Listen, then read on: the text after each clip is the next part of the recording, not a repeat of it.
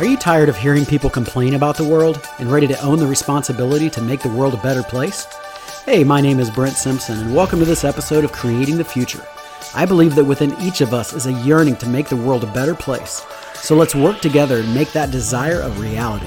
My hope is that today's conversation inspires you as you endeavor to create the future.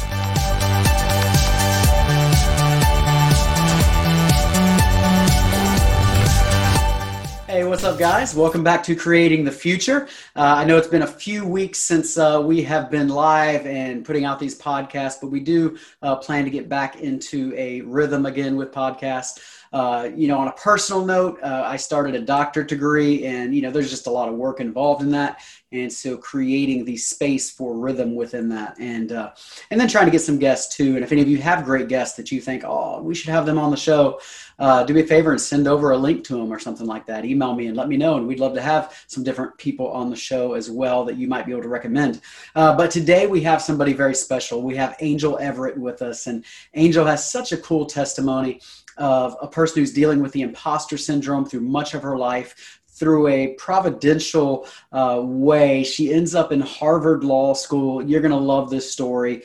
And then what she's doing now to help other people now that she's graduated and kind of moved beyond that, what she's doing now to help other students as they go into law school. So I hope you sit back and enjoy this conversation with Angel Everett.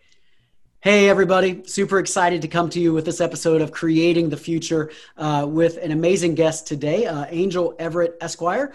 And you get to hear her truly miraculous story of what God's been doing in her life and how she's been led to go into law school, and even what she's doing now, helping a lot of other students as they enter law school or advanced degrees. And so, Angel, welcome to Creating the Future. Thank you. Thank you for having me.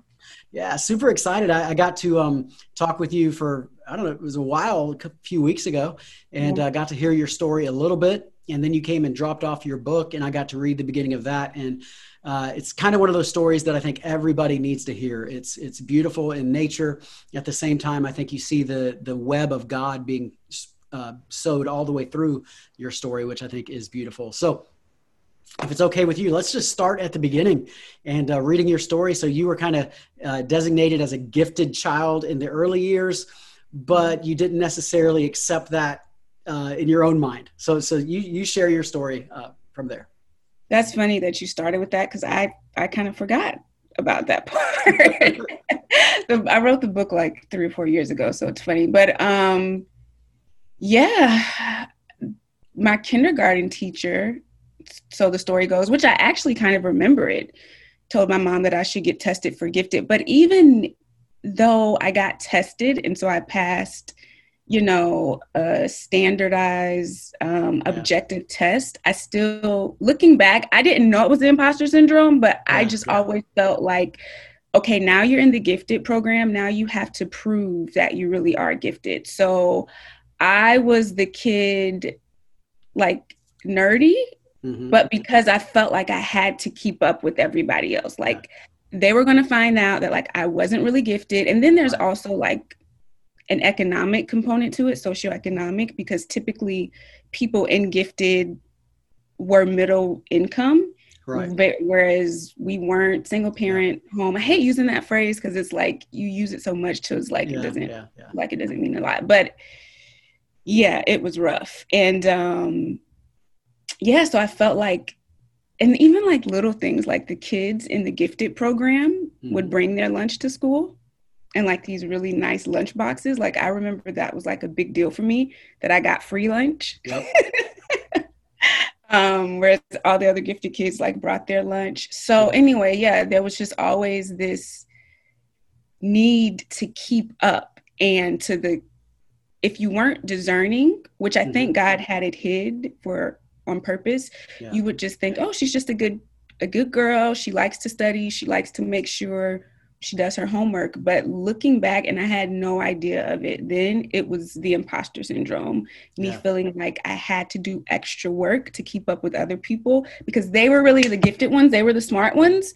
And I just got kind of funneled into this program. So I forgot what your question was. I was just asking about the gifted program part in the beginning. And I think that's beautiful because, as leaders, we really sometimes forget the impact that we have on young lives and the things we speak over them. And you're talking about a kindergarten teacher that saw something in you and was able to speak something in you that, really helped create your future and send you in a certain direction.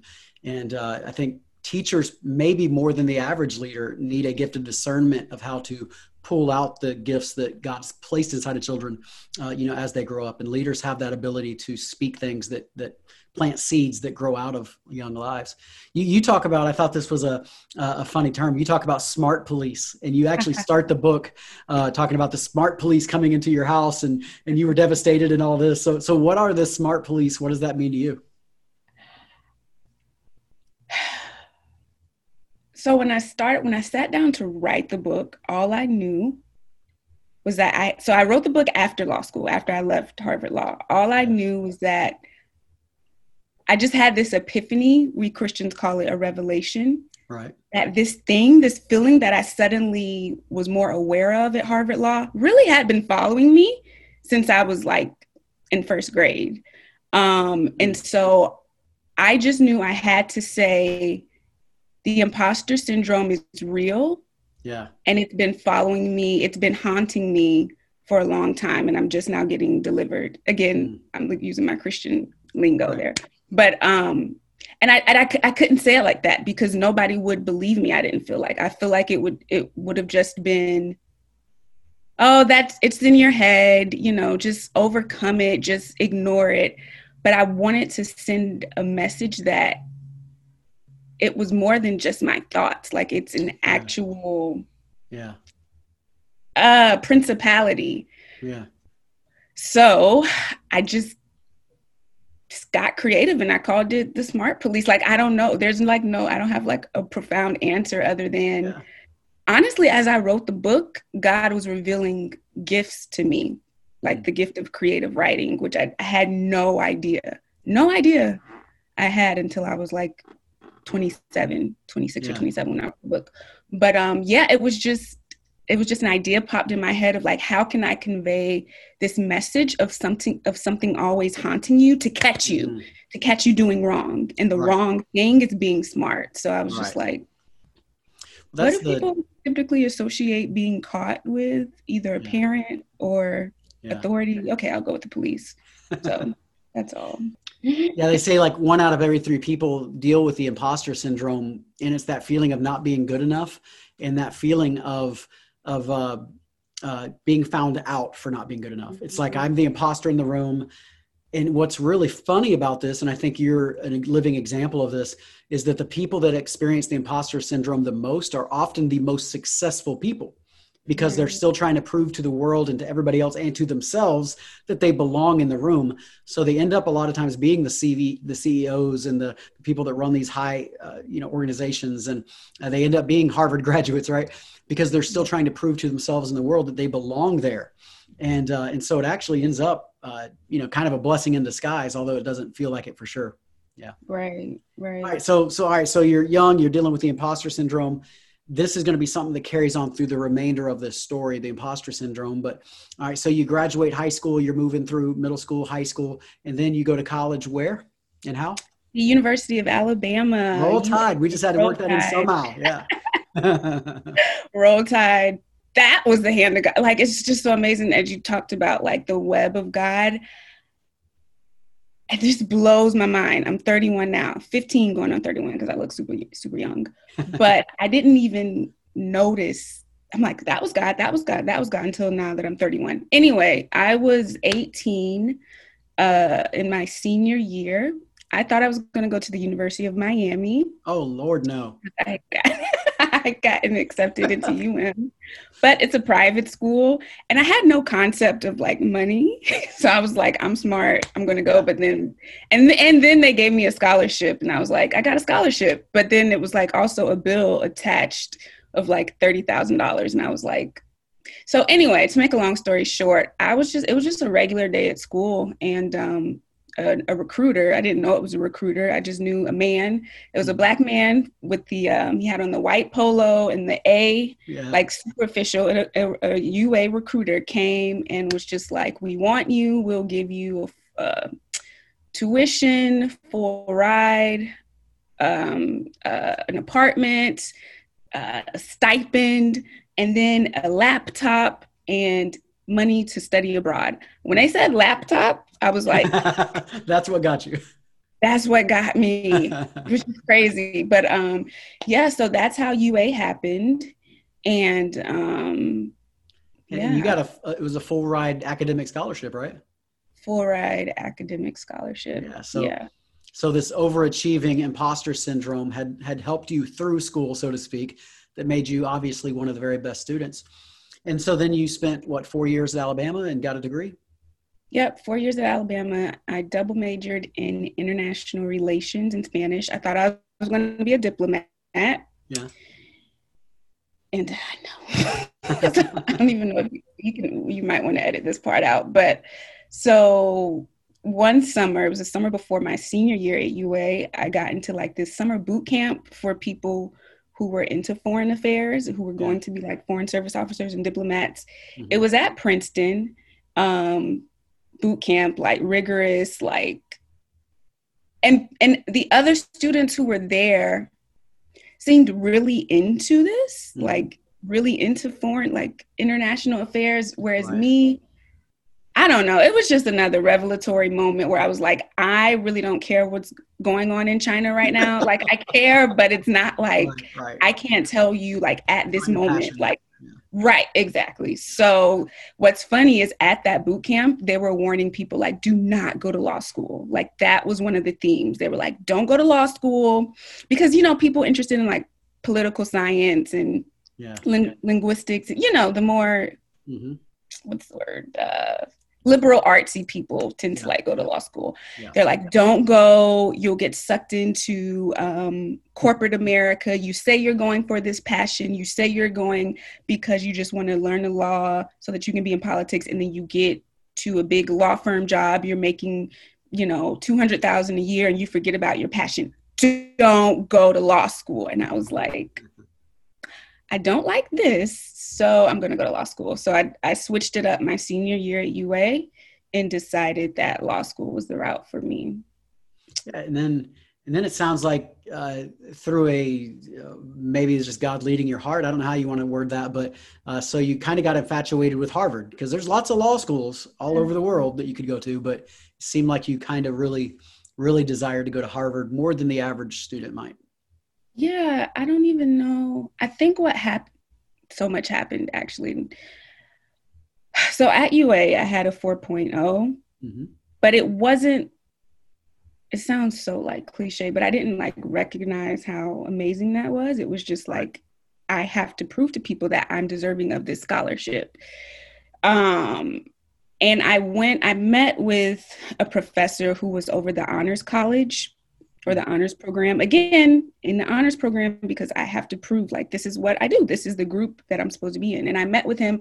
He was over like, basically like this very like, you know, each school has its like elite group of students. Right. So he was over that group of students. And he said to me, he was a lawyer.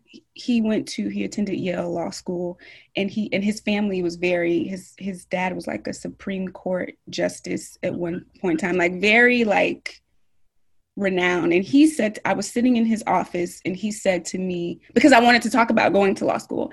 And he said to me, you have a 4.0 at the university, at a major state university, and I've never met you. Like it was just so like profound to him and like ridiculous that I don't know. So for me, when he said that to me, it was just like, it's a big deal. Like I am in the top percentage. And so I just had a thought like, well, if I'm in the top, I never thought I could get into Harvard from high school, but college is a step up. So if I'm in the top at a major state university, maybe I could barely make it into Harvard Law. And so that was that train of thought there. And so I very like awkwardly, just like I'm sitting in front of my computer now, I just said an awkward prayer like, okay, God, please get me into Harvard Law School. Very awkward, very quick. I don't even think I know I didn't have as much faith then as I do now. I was raised in the church, but you know. I got saved when I was in 7th grade, but I really was. We used to get, you had to get saved every Friday night at church service. Right. But I really did make a conscious effort to live for God in 7th grade. But still, like, my faith it was very much like, he might hear it, he might not, we'll see what happens. Yeah. And so that's the prayer that I prayed, but then I started to work towards it. Yes, faith without works is dead, but my work was more so, God's not going to do it. Yeah. So let me try to get myself in. And so, I started preparing, taking the LSAT, doing everything. Yeah, well, let's go there. But first, I want to just point this out, because I think, again, we're seeing this pattern. So you don't feel good enough. You're graduating with a 4.0 from Alabama. And at the exact same moment, you don't feel good enough. You feel like, if I'm understanding you correctly from reading your book, that it's only because you're a hard worker, that you're not really that smart. You're not really that great. You're just a hard worker. And that's how you get in these honors classes. And that's how you end up with the 4.0. But yet, once again, we're seeing where this professor, this elder, so to speak, this person that would oversee you, speaks something into your life that's going to, once again, turn it in this, pretty cool direction. And I never thought about that. Yeah. So it sounds like, you worked your butt off for your LSAT, the law SAT. Is that what that would be? LSAT? Right. The law school admissions test. Yep. Pretty much. Yeah. And so you got to get into Harvard, and you pretty much thought it was all about that. So talk about that real fast. So getting the steps, now you want to go to Harvard, the steps of actually going through the process and fighting through the process, because I'm sure many people want to go to Harvard, but don't get in. So what was that like for you?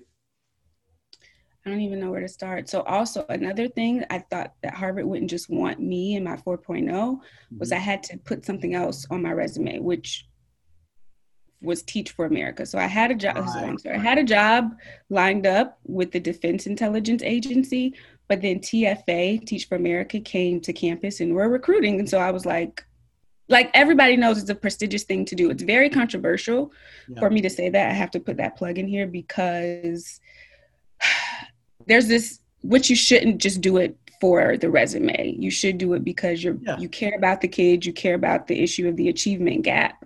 But at the same time, I needed a job, and I knew that Teach for America is a very prestigious program. But like I said, it's very controversial, and I'm just going to say it bluntly that the critique is that you're building your career off of someone's poverty, off of the deficit that children of color are suffering in these very low income communities. So I have to say that, but the reality was I knew TFA was a prestigious program, and I was passionate about education and closing the achievement gap. So I thought that TFA would be that thing that made me worthy of Harvard. So I did TFA in Jacksonville, Florida.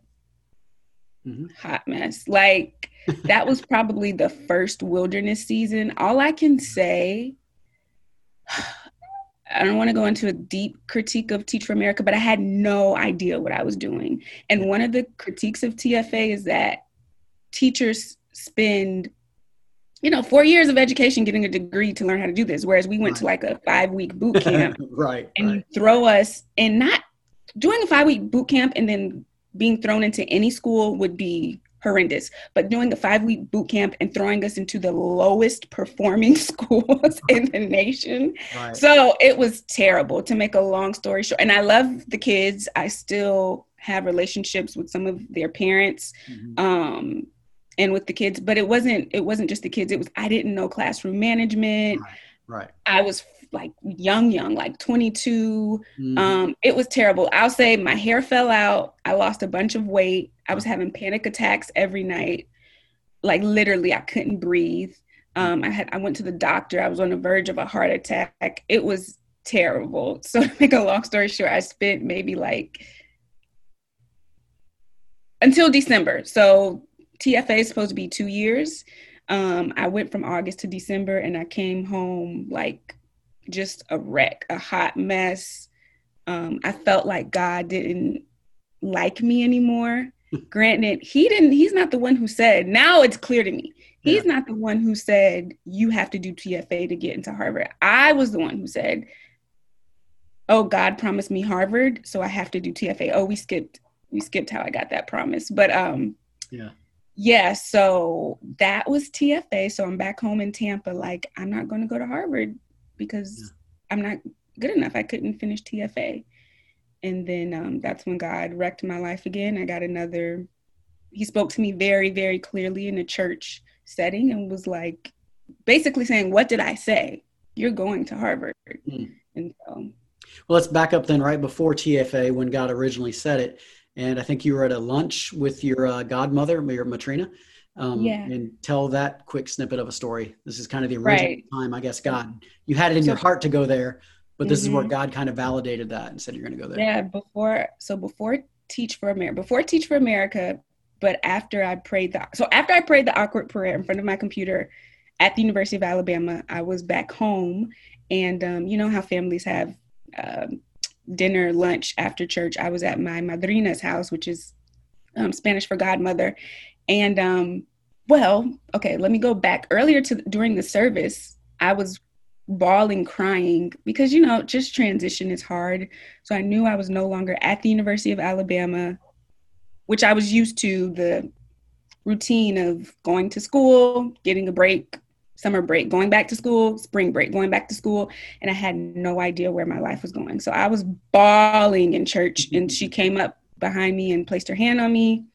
And I'm sure she was praying. I couldn't hear what she was saying. But then all of a sudden she started like what we in the Black church call getting happy. Right. Just like screaming and like, going crazy and stuff. And I was just like, she's crazy because I am broken and hurt right now. And so that was the end of that. She rubbed my back and that was that. And then we're eating. She said like that, I was just crying. And then she didn't give me the word right there in church. And so we're eating and I like passed her a chicken, or she passed me a chicken, and she announces to the table, guys, Angel's going to Harvard. And I was like, mind you, I knew I had prayed that prayer, in my dorm room alone, but I had never, ever told anyone. And so I was just kind of like, and she was like, no, I heard it so clear. I heard it so clear today. I heard it as clear as day. It said, she's going to Harvard. I heard the Lord. And I was like, oh, okay. And so all of these barrage of questions come like, well, what are you going to do? When are you applying? What are you majoring in? And I'm like, y'all, like, I just found this out myself. Like, I don't know. So that was, when God spoke to me to go. And so after that, after God confirmed it for me, like for me, that was the ignition, well, not the ignition, the gas to be like, yeah, like you got to go for this. And so that's when I decided like, yeah, I got to do Teach for America. God said, I'm going to go to Harvard. So I got to do Teach for America, Teach for America. That was terrible. And then he reminded me, what did I say? And so that was like my biggest miracle story to date. Him confirming his word. And then obviously me being accepted, but yeah. Well, let's go ahead and go there now. So you did Teach for America for, a little while, and then you're now applying for Harvard, going through the LSATs, going through everything, trying to get admittance into Harvard, which is obviously very difficult and incredibly intimidating, I'm sure. I don't have the guts to even try to go to Harvard. And so I know that's got to be incredibly intimidating. And so what's the short version of how you eventually do get into Harvard Law School? Short. I will say there were many dream killers along the way. So there's an entire chapter called Beware of Dream Killers. And I've actually heard your testimony before, as far as when you were building Arise and people thought you were crazy about I forget your words exactly, but yeah, it's the same story. Like people thought I was crazy. People pretty much told me that's not going to happen. And so through that experience, God was still, I didn't even know. It's like, you don't even know the lesson until the lesson is over. God was teaching me to trust my word, not what people say. So that's the short version of it. People thought I was crazy. And then I applied. I mean, one thing about Harvard Law is they are very transparent about what the submission requirements are. The other part, as far as where my business comes in, is people don't know what to put in the personal statement, but I gave them everything they wanted: the personal statement, the resume, my LSAT score, and a prayer. And I submitted it, and it was just like any other day. I was at work, and I got a phone call. Well, they also interviewed me, but after the interview, I got a phone call, and she was just like, welcome to Harvard. And I was like, oh my God. And she was like, but promise me one thing, I forgot exactly how she said it. I remembered it when I wrote the book 4 years ago, but basically she warned me. She was like, but remember, when you get here, know that you belong. So I must have said something in the interview, which is crazy, because I was like so unaware of the imposter syndrome until like my last year at Harvard Law. So I must have said something, and she was just like, remember, you belong here. And I was like, oh yeah, sure, okay. Oh, like still in the high, not realizing that was a foreshadowing of what was to come. All right. So just out of curiosity, what was the time frame from your godmother's prophecy over you basically and saying that to the time you were actually accepted? Was that like 2 years, 1 year? I think it was like 2 years. Yeah. 2 years. All right. So if getting accepted into Harvard is hard, actually passing the classes and being a part of Harvard has got to be incredibly hard, which I know is a big part of your story. It's a big part of why you wrote the book. And here you are, a young Black lady, female Black in a predominantly white, probably male environment, I would guess. I'll let you speak to that. And so there's got to be intimidation just all over the place. And so, as we kind of wrap up kind of the story of the book, so to speak, just tell us your experience at Harvard and how, you were able to make it through your years there. So much. So the story that I always tell is the outline, because it's a fundamental part of the law school experience. Like if you know any lawyer, every lawyer knows about an outline.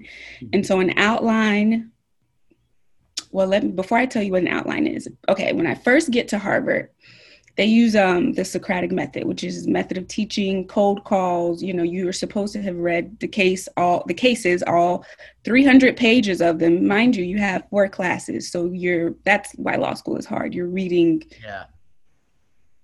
an ungodly amount of cases. And so you're supposed to have read, and then you get to class and you're called on it. You'll be sitting there and they'll say, what do you think about that, Mr. Simpson? What do you think about that? Or not, what do you think about it? Because that can be kind of easy. You just give your opinion. But what did the case say about this? What was the judge's legal reasoning? Mm-hmm. What are the facts of the case? And you should be able to recall it. Very intimidating atmosphere. The auditorium is like a U shape. Anyway, large auditorium. Won't get into that. But people would just know the answers, like to the most obscure facts, and like be able to, like their recitation was always on point. And for me, I would when I would get called, I would just go blank. I guess it's fight or flight or anxiety. I do struggle with anxiety. And so my mind would go blank. I would shake, I would get nervous, and I couldn't remember. And it literally felt like in my mind, I was flipping through the 500 pages that I read that night. And it was crazy to me that you wanted me to recall this one detail or this one, line of reasoning from the judge.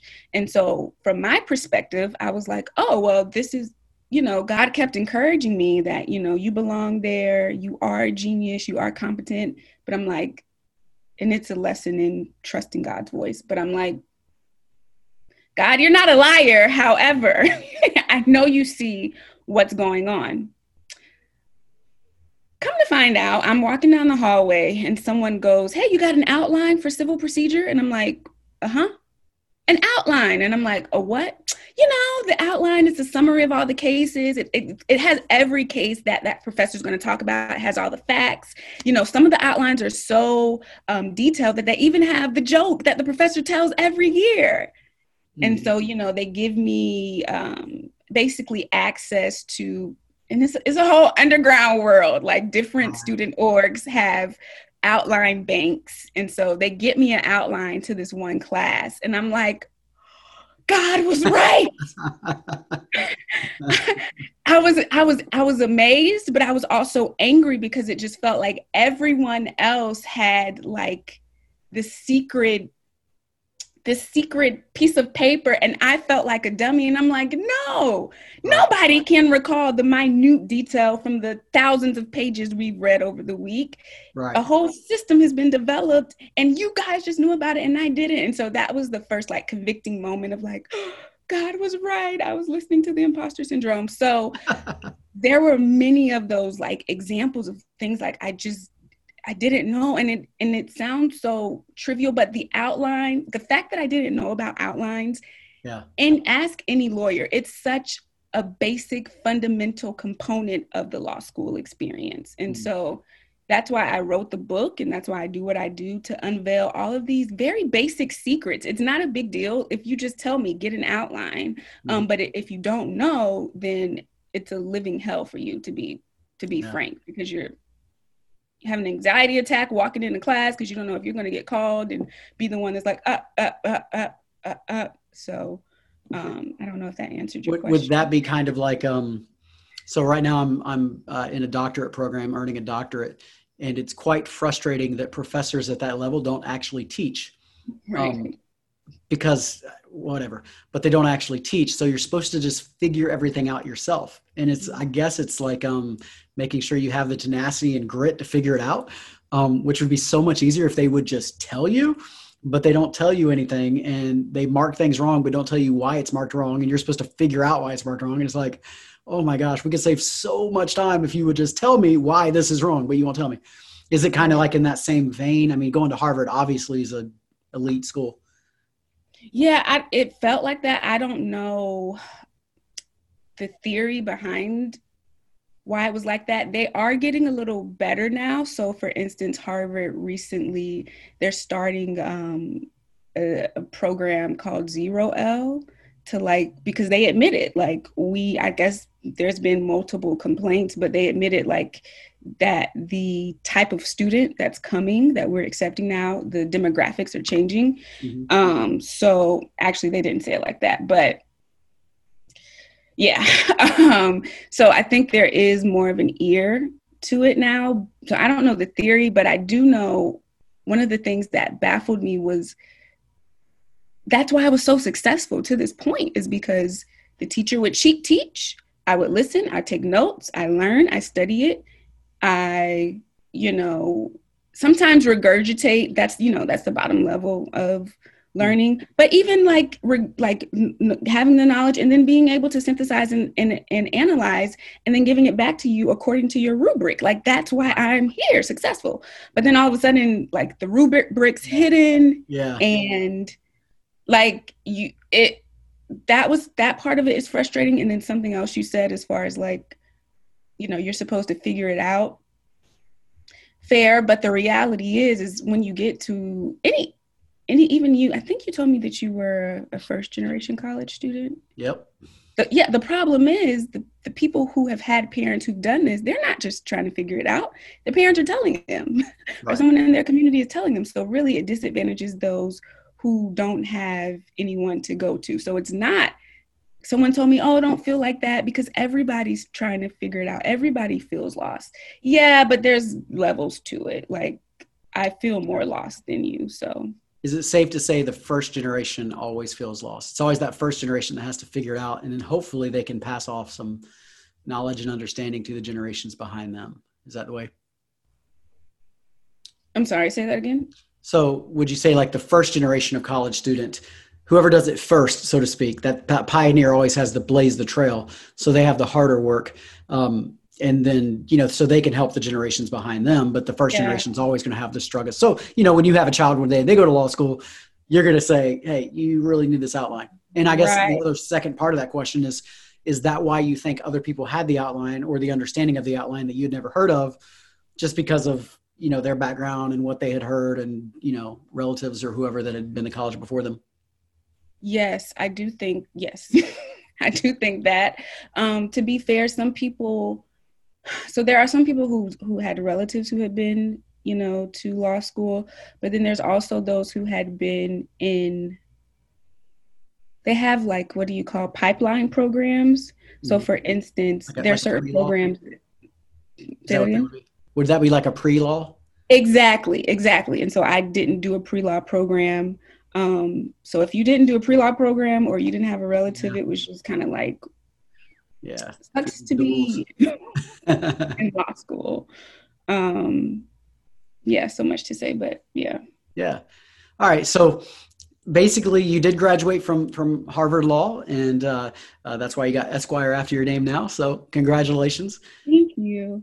But at the same time, I think there was a lot of things that you had to learn through the hard road, so to speak. And you are that pioneer who pioneered the path first, and whoever goes first always has to blaze the trail. They always have the hardest work, which is, I understand it, probably why you wrote the book, Harvard and Hardship, because you have blazed the trail and you don't want other people to have to blaze the same trail that you blazed.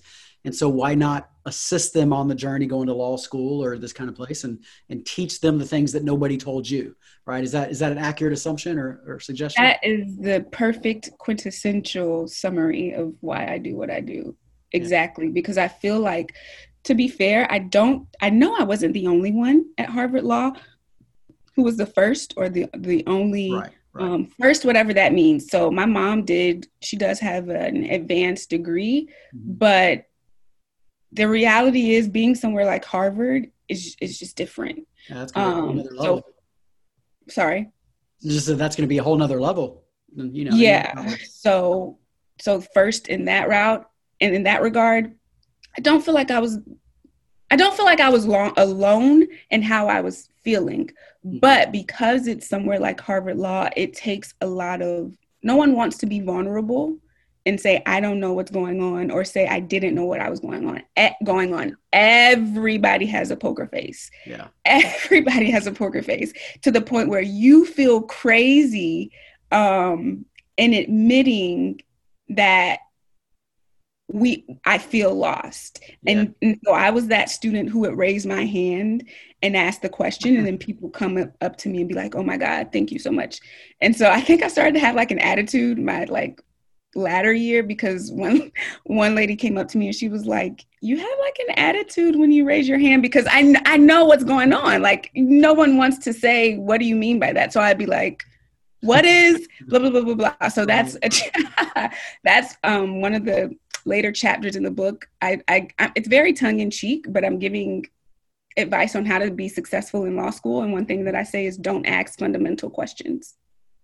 So it's like an unwritten rule, very tongue in cheek, but no fundamental questions. So no, what is blah, blah, blah? Who is blah, blah, blah? What do you mean by blah, blah, blah? Just ask very high level, theoretical, vague, cerebral questions. Ask questions you can't Google. Right. So I forgot why I started talking about that, but well, yeah. Oh yeah. I was saying, I don't think I'm the only one who felt that way. I just am one of the few who decided to go back and make it easier and let people know you're not the only one who feels dumb. And by the way, those dumb questions that you have, here are the answers to them. Yeah, that's beautiful. It's probably, I would imagine, true too of any law school, but especially Harvard Law School. An attorney by stereotype, by nature, is going to be not emotional, very intellectual. And so they're not going to show their emotions a lot of times in the classroom either. So if they're frustrated, or if they're anxious, or if they're stressed out over this, they're probably not showing it as much either, which can be frustrating when you do feel it and you feel like you're the only one in the room that's feeling it, while they may be feeling it, but it's just different kind of career.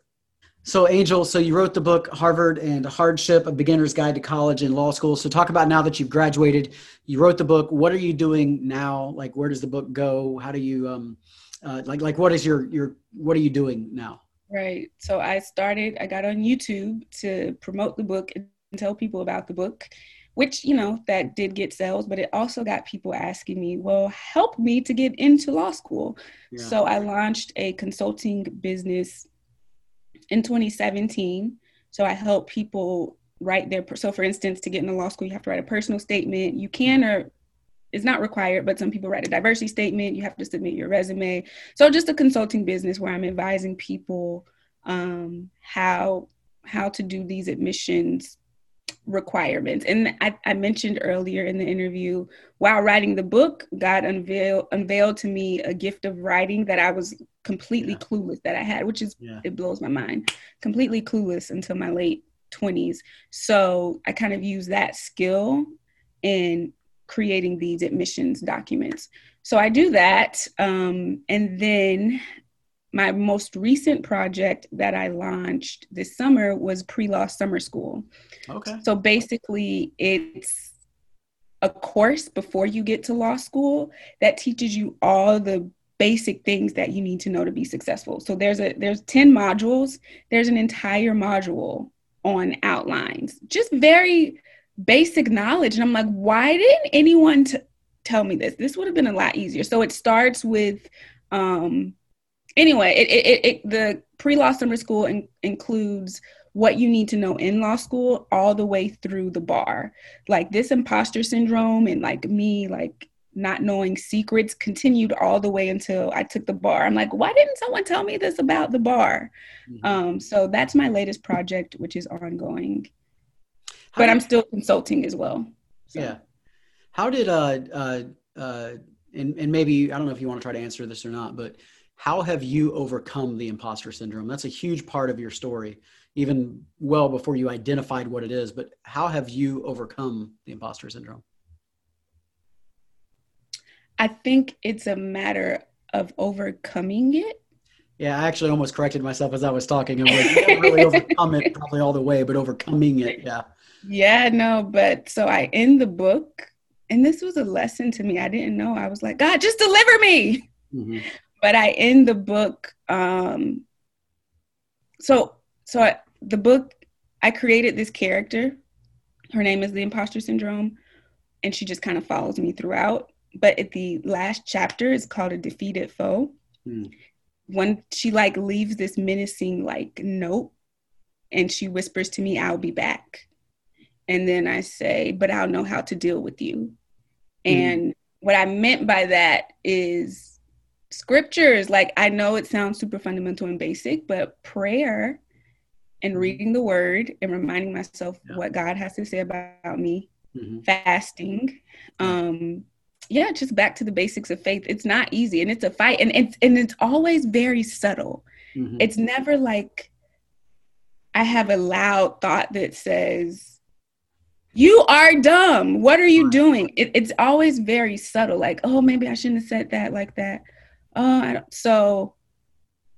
But when it is revealed, it's back to the basics of scripture and quoting out scripture. Yeah, that's beautiful. I've heard different people, and some of them are kind of funny of how they deal with the imposter syndrome. I've heard a lot of people give their imposter a name, like you were kind of referring to, and I've heard some people give them funny names and give them funny voices. So it's like, okay, you can say whatever you're saying, but you hear it in the voice of Donald Duck or whatever. You know what I mean? It has a different effect, and that's a lot of funny things like that too. So that's good. All right, Angel. So if somebody wants to get a hold of you, somebody wants to, to use you as a consultant or get into a college like this, like how do they get a hold of you? How would they reach out?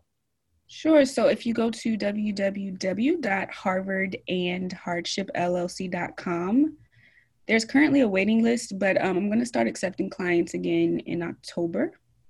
So that will be the first route. Just get on the waiting list. Yeah. Or if you want free tips, so I do release a lot of free content on YouTube, and just go to YouTube and just type in Harvard and Hardship and subscribe, and I'll pop up. There's like hours of content there. And then sometimes I go live and just start answering questions. Do chats. That's awesome. Thank you. Well, I love it. If somebody wants to get your book, how do they do that? That is on Amazon and Kindle. So again, just go to Harvard and Hardship. Go to Amazon or Kindle and type in Harvard and Hardship, and I'll pop up. Okay. And it's Harvard and Hardship, A Beginner's Guide to College and Law by Angel Everett. Highly recommend the book, especially if you're going to law school. I think it'll be a huge blessing to you. And I think maybe my favorite part of this story, as I listen to it, is one, you had somebody in early elementary, kindergarten that's speaking over your life, an adult figure who's calling you higher. Then coming out of college at the University of Alabama, Roll Tide, coming out of college, you have this person that's speaking in your life that's calling you higher. You have this godmother, your madrina, that is calling you higher. All these people around you calling you higher. And then you get to the place that right now you have a career where you get to speak into other people's lives and call them higher. And you get to be that person that's going, hey, you can do this. I can help you. Let me, lift you up, so to speak, when you can't lift yourself, and walk you through the steps of getting into law school. And I think that is just an absolutely beautiful thing. I think that's the way the circle of life and the kingdom of God and all those kind of things, I think that's the way it should work. We should help each other, and we all become a much better place when we do that. Thank you. Yeah. So Angel, thank you so much for being on Creating the Future. And everybody who's listening or watching, I hope you jump out and get the book. And if you know anybody going into law school, find Angel online, and she would love to help them in that process.